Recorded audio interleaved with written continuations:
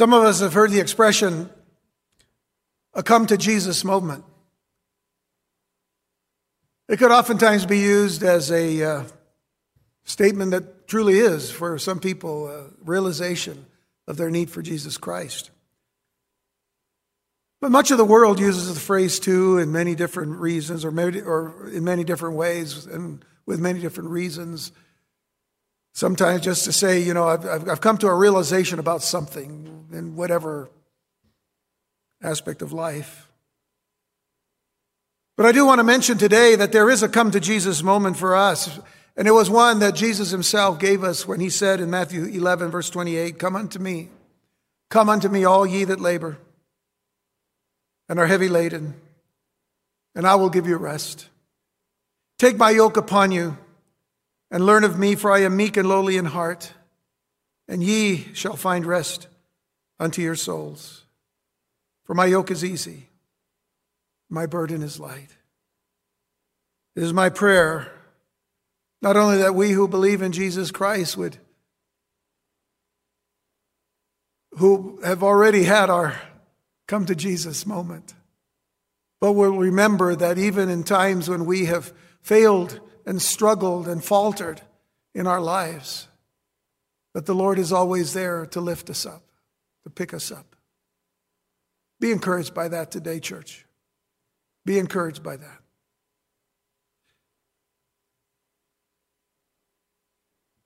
And to those of you that have never come to Jesus Christ, maybe you've been in church all your life, but with everything that's going on, you've had to rethink a lot of the ways that you do things. I encourage you, come to Jesus and know the reality of his love and of his mercy. This morning we're going to be looking at the subject, rejoicing in the hope of resurrection. We're going to read 1 Peter chapter 1, verses 3 through 9, and Mark chapter 16, verses 1 through 8. We begin with the words of the Apostle Peter, 1 Peter 1, verse 3.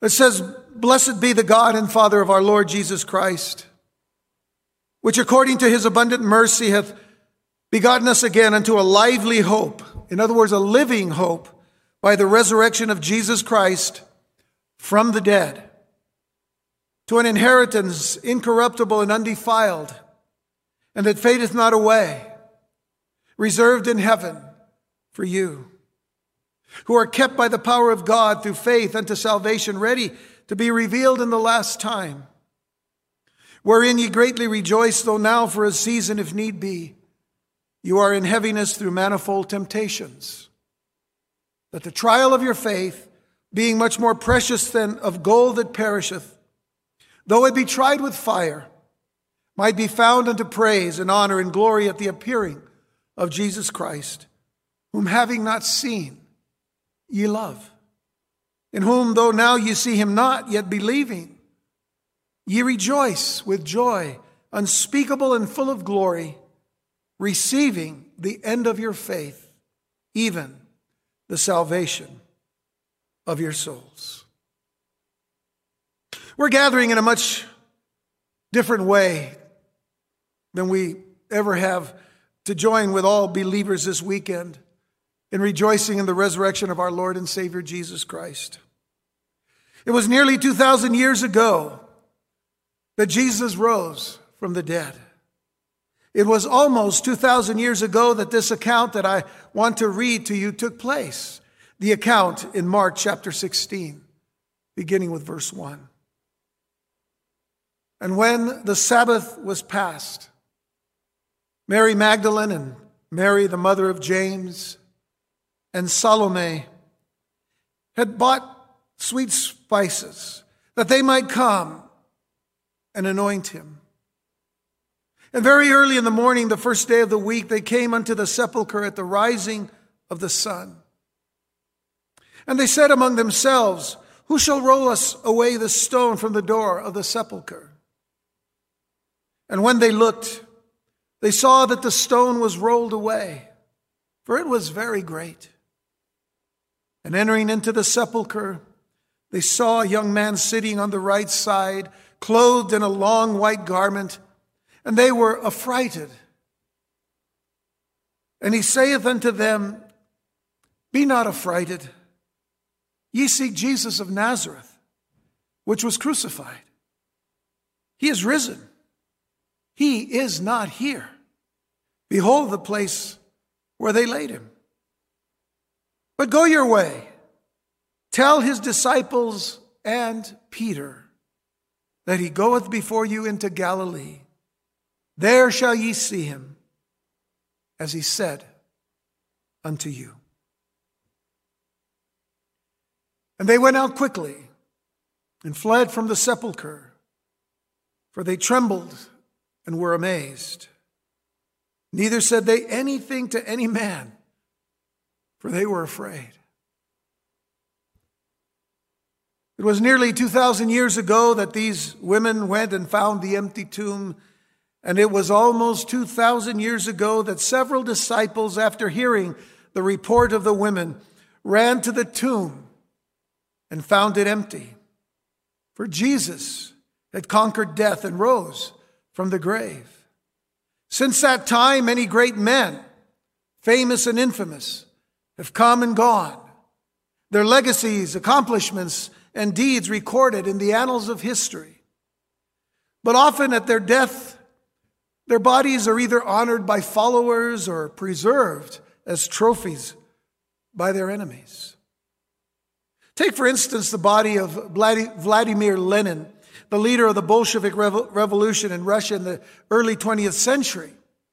His body, to this day, is on display in Red Square in Moscow. Elsewhere, the body of Gautama Buddha was cremated, and his remains were divided into 8 portions, which were enshrined or put into monuments in Buddhist temples. Most of the great and powerful leaders in the world have tombs that you can visit where their remains are interred. But not Jesus. Jesus' tomb is empty. There is no body there. There are no ashes there. There are no remains there. He is alive. He is risen from the dead, and he sits at the right hand of the throne of his Father in heaven. That's where our Jesus is. And what's encouraging is that he's coming again. He's coming again. This is the hope of every believer in Jesus Christ. And it is my desire to encourage each and every one of you that the results of the resurrection of Jesus Christ can and will make a difference in the lives of every believer. Sadly also, though, it can and will make a difference in the lives of every skeptic and critic and unbeliever who chooses to reject the person and work of Jesus Christ, but especially who reject the truth of his death, burial, and his resurrection. You see, the Apostle Paul put it this way. In Romans chapter 10, verses 9 through 11, he said that if thou shalt confess with thy mouth the Lord Jesus, and shalt believe in thine heart that God hath raised him from the dead, thou shalt be saved. For with the heart man believeth unto righteousness, and with the mouth confession is made unto salvation. For the scripture saith, whosoever believeth on him shall not be ashamed. That is essential for every believer in Jesus, to say and confess with our mouth the Lord Jesus Christ, and to believe in our hearts that God has raised him from the dead. The importance, you see, of resurrection. Paul to the church in Corinth would tell them concerning the resurrection, and even deal with the issues of how some people considered resurrection or no resurrection. In 1 Corinthians chapter 15, verses 16 through 20, Paul said, for if the dead rise not, then is not Christ raised. And if Christ be not raised, your faith is in vain. Your faith is worthless. Your faith is empty. Ye are yet in your sins. And then they also which are fallen asleep in Christ are perished. If in this life only we have hope in Jesus Christ, or we have hope in Christ, we are of all men most miserable. But now is Christ risen from the dead and become the first fruits of them that slept. So Paul takes us through that understanding of men, that the men say, well, if this is this happening and this doesn't happen, then that is what is going to be the result. So he deals rationally with this. But he comes to the understanding and really to the conclusion that now is Christ, Jesus, raised from the dead.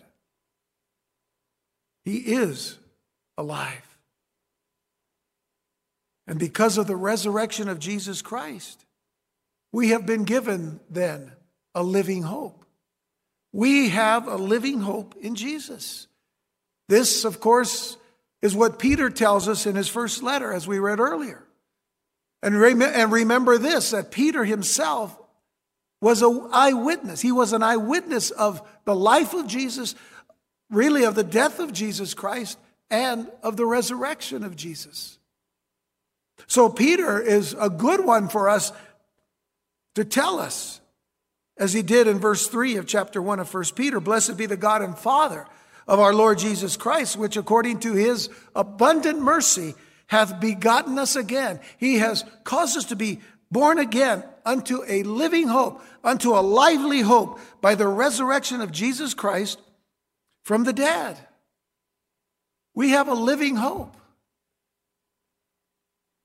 Contrast that with what some people have today, which is a dead hope. They hope against hopeless. They hope against hope. Many people today are living in a very hopeless way.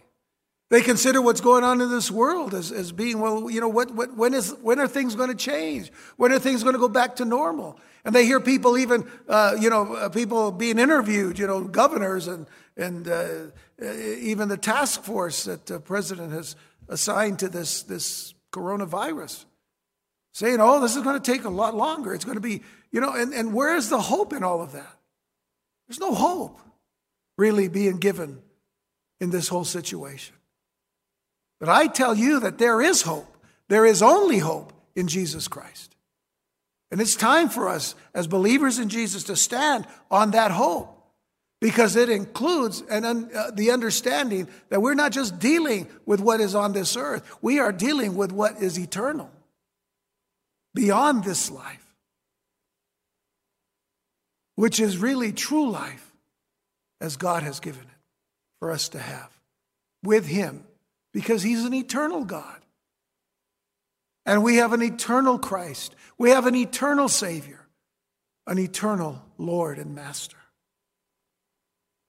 So now we have a hope and the knowledge that death is not the end.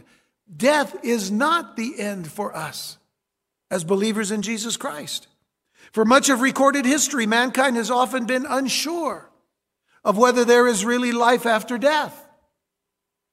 Even today, many claim that this life is all that there is. What you see is what you get.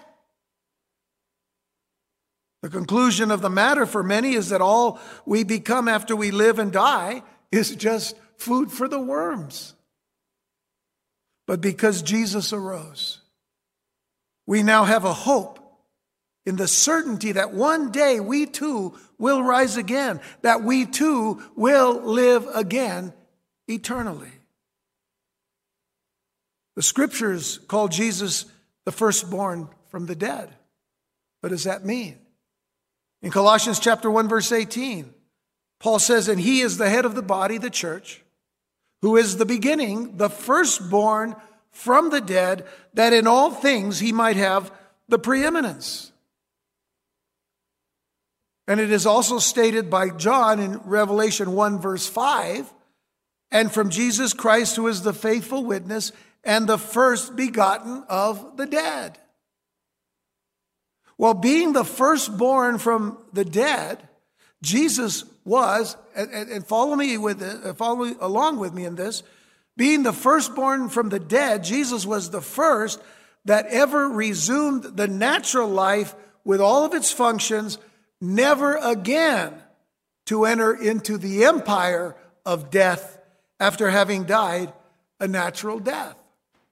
See, we could compare that to Lazarus. I mentioned Lazarus earlier, actually Lazarus' sister. But Lazarus, for example, Jesus spoke into his tomb and said, Lazarus, come forth. And Lazarus came forth. He rose again from the dead to show the power that Jesus has of resurrection, to show that he is our resurrection. But we also know this, that Lazarus would die again. But not Jesus.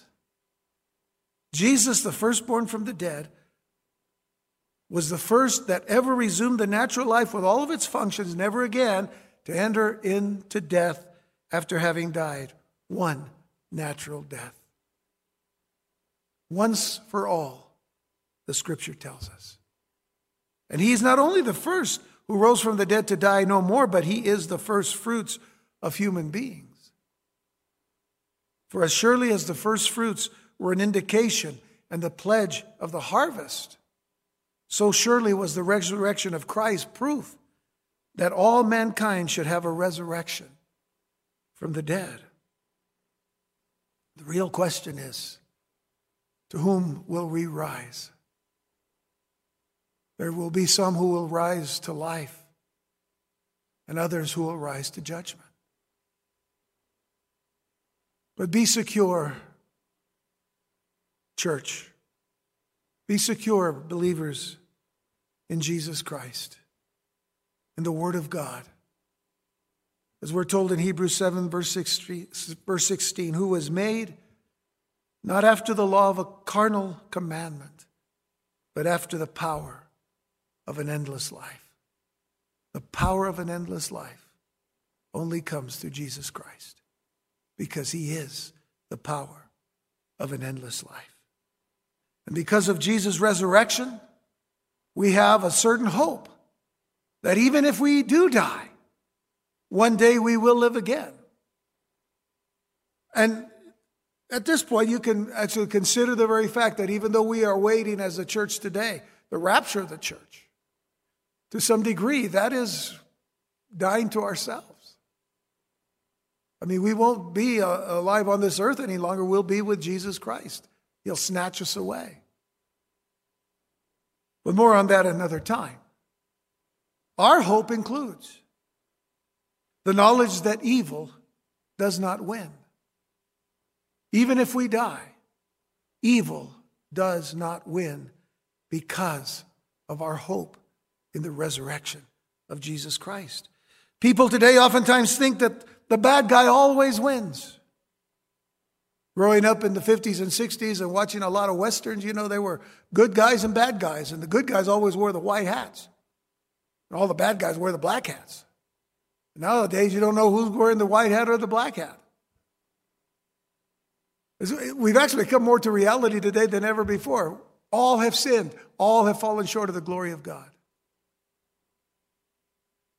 But even today, some people think that the bad guy always wins.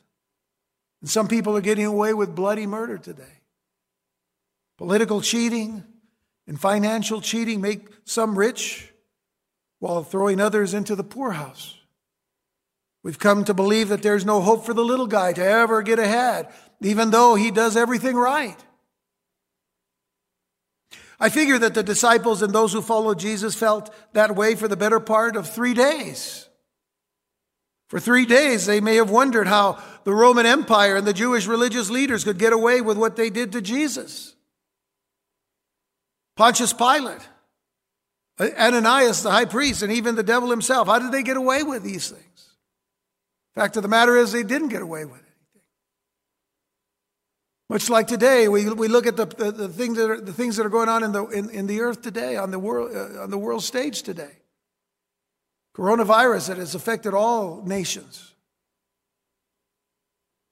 And there are many people today who say, there's some kind of an underlying thing. Maybe it's the deep state or the deeper state. There's an underlying thing. There's this conspiratorial thinking that's going on. And how are people getting away with everything that's going on, keeping us from going to work, keeping us from meeting in church houses? They're even punishing people who want to go have a drive-in church in the state of Mississippi.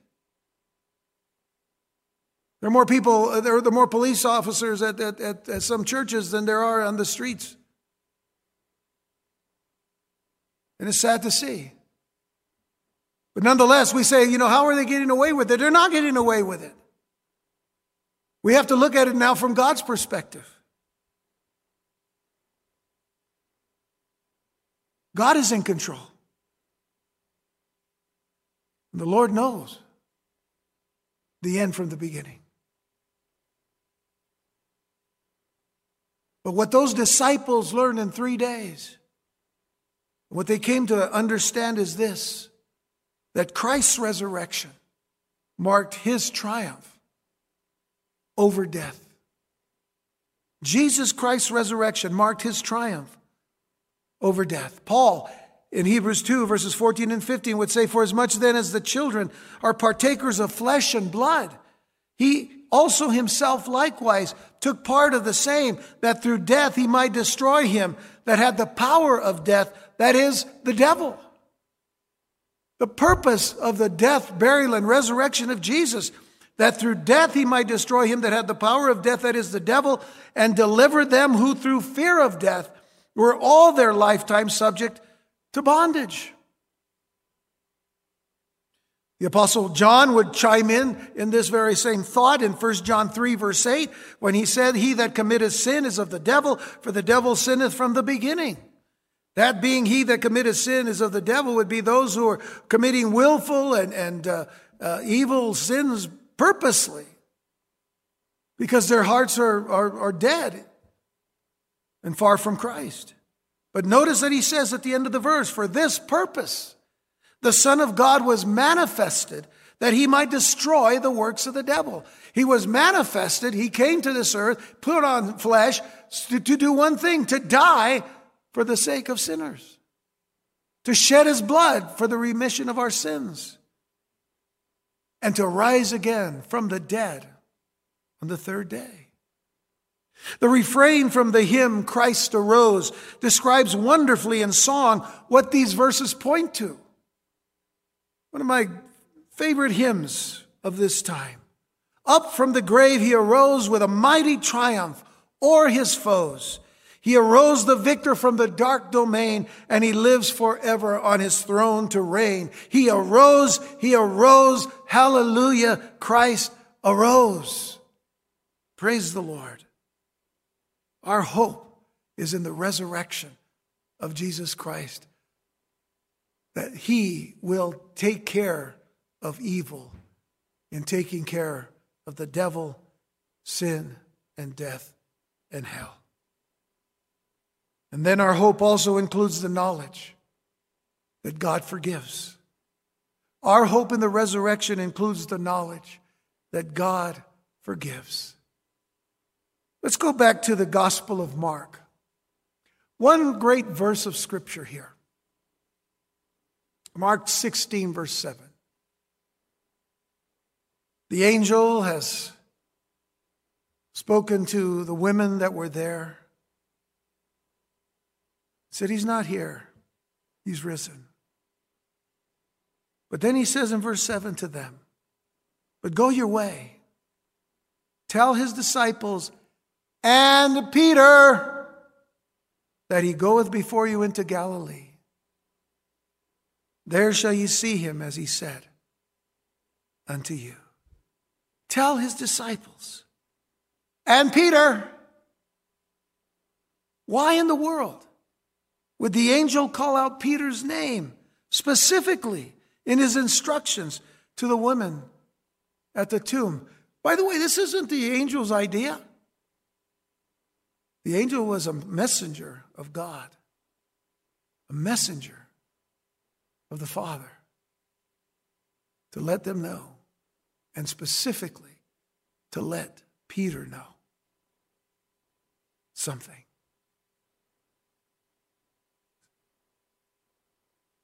To let Peter know of Jesus' heart toward him, even after his great denial of Jesus a few days earlier. Peter had walked with Jesus for 3.5 years. He knew his Lord intimately. He watched as Jesus performed miracles, making the blind to see, the deaf to hear, the lame to walk, and even the dead to rise. But on the night of the Lord's Passover supper, Peter commented to Jesus. He said in Matthew 26, verse 33, Peter answered and said unto him, though all men shall be offended because of thee, yet will I never be offended. Jesus said unto him, verily I say unto thee, that this night before the cock crow, thou shalt deny me thrice. You will deny me 3 times, Peter. That means you will be offended. Peter said unto him, though I should die with thee, yet will I not deny thee. Likewise also said all the disciples. By the way, Peter wasn't alone. The disciples all said, we will not deny you. But let me ask you this, how many disciples were right by the cross that day that Jesus died? What we know from the Gospels is there was only one, John, standing with Jesus' mother Mary. We know the rest of the story.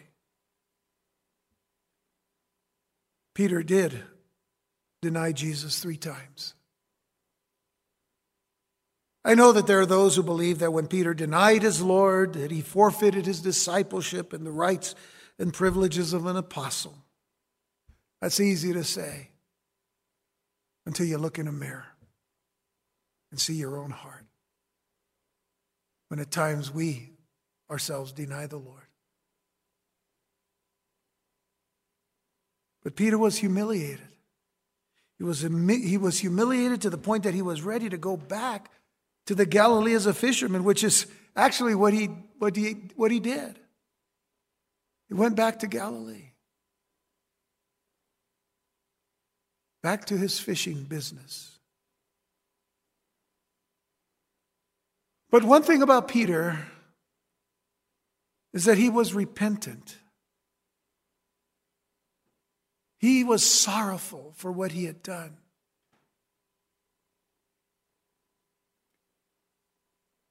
And for those words of Jesus, tell Peter. In actuality, the words of the angel to the women to tell Peter. Tell him. Tell Peter that Jesus is risen from the dead. Tell Peter that he's ready to heal his backsliding. Tell Peter that Jesus loves him freely. He loves you, Peter, so much that after you're healed, go and strengthen your brethren. Tell Peter that all is forgiven. Tell Peter, oh, my friends and my family, God forgives. God forgives. That's what this day is all about. That God has forgiven us of our sins because we have confessed with our mouth the Lord Jesus, and we believe in our heart that God has raised him from the dead. But more than that, because God has loved us so much, that he gave his only begotten Son, that whosoever believeth in him should not perish, but have everlasting life. Jesus Christ's blood was shed for the forgiveness of our sins, and he truly, truly forgives. Another apostle that was with him, in fact, one who truly saw Jesus die and would know his resurrection as well, was John. And it is in 1 John chapter 1, verse 9, a great verse that all of us should memorize.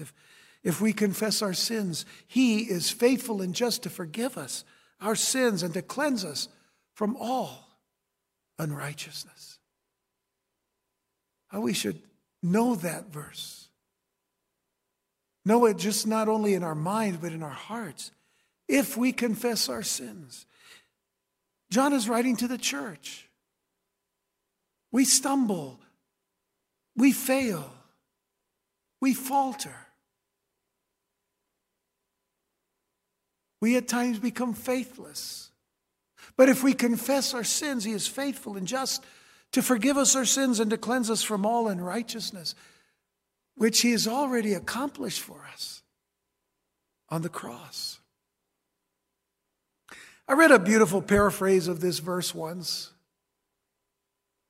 If we confess our sins, he will forgive the sins we confess, and moreover will even cleanse us from all unrighteousness. That is the emphasis of his forgiveness. He will forgive the sins we confess, and moreover will even cleanse us from all unrighteousness. Our hope in the resurrection of Jesus gives us the hope of forgiveness. And we need that. And we need it today. And we need it now. And then our hope in the resurrection includes the knowledge that new life is an option that we can receive assuredly. Now, when I mention an option, I'm not talking about the fact that there's kind of an option, that is like a salad bar, which you can kind of pick and choose what you want. It is only an option if you choose or choose not to believe in Jesus Christ. The fact of the matter is, when we do choose, when we do put our hope in the resurrection of Jesus Christ, we have a new life. It is what we have in coming to Christ. And we receive it assuredly. We have the assurance of a new life in Jesus Christ. Paul says in Romans chapter 6, verse 4, therefore we are buried with him by baptism into death, that like as Christ was raised up from the dead by the glory of the Father, even so we also should walk in newness of life. We should walk in newness of life. Jesus' resurrection proves that a person can have a new life and live a new life. You not only have it, but you are to live it. You are to live it forth. You are to walk. When Paul says walk in newness of life, that is the way we are to live every day in newness of life. We read in 2 Corinthians 5:17 again, Paul saying, therefore, if any man be in Christ, he is a new creature. Old things are passed away. Behold, all things are become new. All things are new. All things are new for us every day as we trust in the Lord. His mercies are new every morning. We're told in Lamentations chapter 3, great is thy faithfulness. God is faithful every day for us. That is a newness of life that we have because we have surrendered to the resurrection of Jesus Christ. And we believe it, and we confess it, and we know it. And lastly, our hope includes the promise of a better tomorrow. The promise of a better tomorrow. Our hope in the resurrection. See, people today are looking for a hope for a better tomorrow after we can get to some solution to the coronavirus epidemic and pandemic. One of these days, we're going to have a better tomorrow here on the earth. Maybe we might come back to some normality. But the believer in Jesus Christ knows better. Even as this world continues to get worse rather than better, we as believers in Jesus Christ have the hope of a better tomorrow. Because our better tomorrow is not about being on this earth, or at least the earth as we know it. Our hope is being with Jesus Christ for eternity. Oh, we'll be back to a renewed heaven and new earth. And we will reign with Jesus Christ for 1,000 years. The Scripture is clear about that. But it's not about where we are, it's about with whom we are. And that promise Peter has given us, as we read in the text earlier in 1 Peter chapter 1, verses 3 and 4. Blessed be the God and the Father of our Lord Jesus Christ, which according to his abundant mercy has begotten us again unto a lively hope by the resurrection of Jesus Christ from the dead, to an inheritance incorruptible and undefiled, and that fadeth not away. And notice, reserved in heaven for you. That is the better tomorrow. Reserved in heaven for you. We have laid up treasures in heaven. We are not laying up treasures on this earth where moth and rust can destroy, where thieves can break in and steal. No, we are laying our treasures up in heaven where none of those things can destroy or take those things away. No, we are laying up treasures in heaven. And therefore, our inheritance that has been promised to us by our Lord and Savior Jesus Christ is reserved in heaven for you. How precious is the promise that Jesus gave. On the night that he was betrayed, before he went to the cross, Jesus said to his disciples, to the faithful disciples who remained, to the 11, he said, let not your heart be troubled. Ye believe in God. Believe also in me. My Father's house are many mansions. If it were not so, I would have told you. I go to prepare a place for you. And if I go and prepare a place for you, I will come again and receive you unto myself, that where I am, there ye may be also. And whither I go, you know, and the way you know. Thomas saith unto him, Lord, we know not whither thou goest. We don't know where you're going. And how can we know the way? And Jesus saith unto him, I am the way, the truth, and the life. No man cometh unto the Father but by me. What a promise he made. I go to prepare a place for you. The bridegroom preparing the place for his bride in his Father's house. That's the richness of the Jewish heritage, the Jewish wedding, and its importance for us to understand why Jesus is going to come for his bride before the great and awesome and terrible day of the Lord. Our hope is for a better tomorrow, not one that gets worse. We're going to see things happen, but we think what's happening today is bad. There's a 7-year period of time coming that's going to be really bad. Jesus is coming to rescue his bride. That is why Jesus Christ is alive. That is why we rejoice in his resurrection and his resurrection power. You see, he's ready to meet us in the hour of death. But more than that, he is ready to meet us in the pressures of life. And oh, how many pressures we've encountered recently. But he said, I will be with you. I will be with you always, even to the end of the world. I will be with you. If you do not know him, you are going to have to struggle all through the weary days and weeks and months and years that lie ahead, doing the same old thing, hoping and finding your hopes dashed, trying to be sincere and finding it all come apart. Or you can put your life into the hands of the only one who is capable of handling it, the one who died for you, the one who died and shed his blood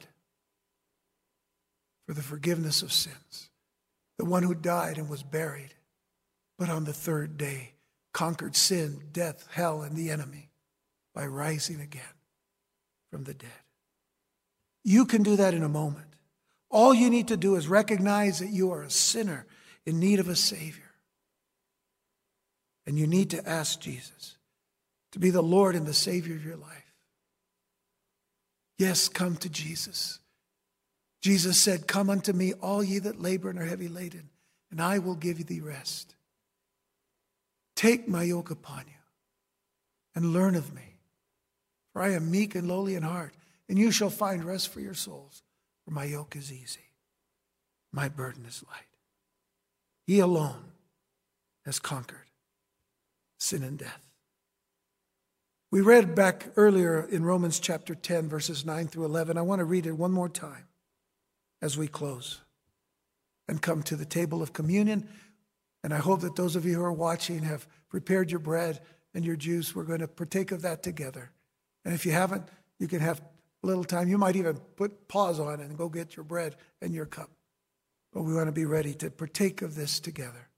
But in Romans 10, verses 9 through 11, it says that if thou shalt confess with thy mouth the Lord Jesus, and shalt believe in thine heart that God hath raised him from the dead, thou shalt be saved. For with the heart man believeth unto righteousness, and with the mouth confession is made unto salvation. For the scripture saith, whosoever believeth on him shall not be ashamed. Do that now. And you too can experience the living hope through the resurrection of Jesus Christ from the dead. May God richly bless you if you do that today. And let us know, whatever way that you can, let us know that you made that commitment to Jesus Christ today. That you surrendered your heart to the Lord who died for you and is risen again and loves you this very moment.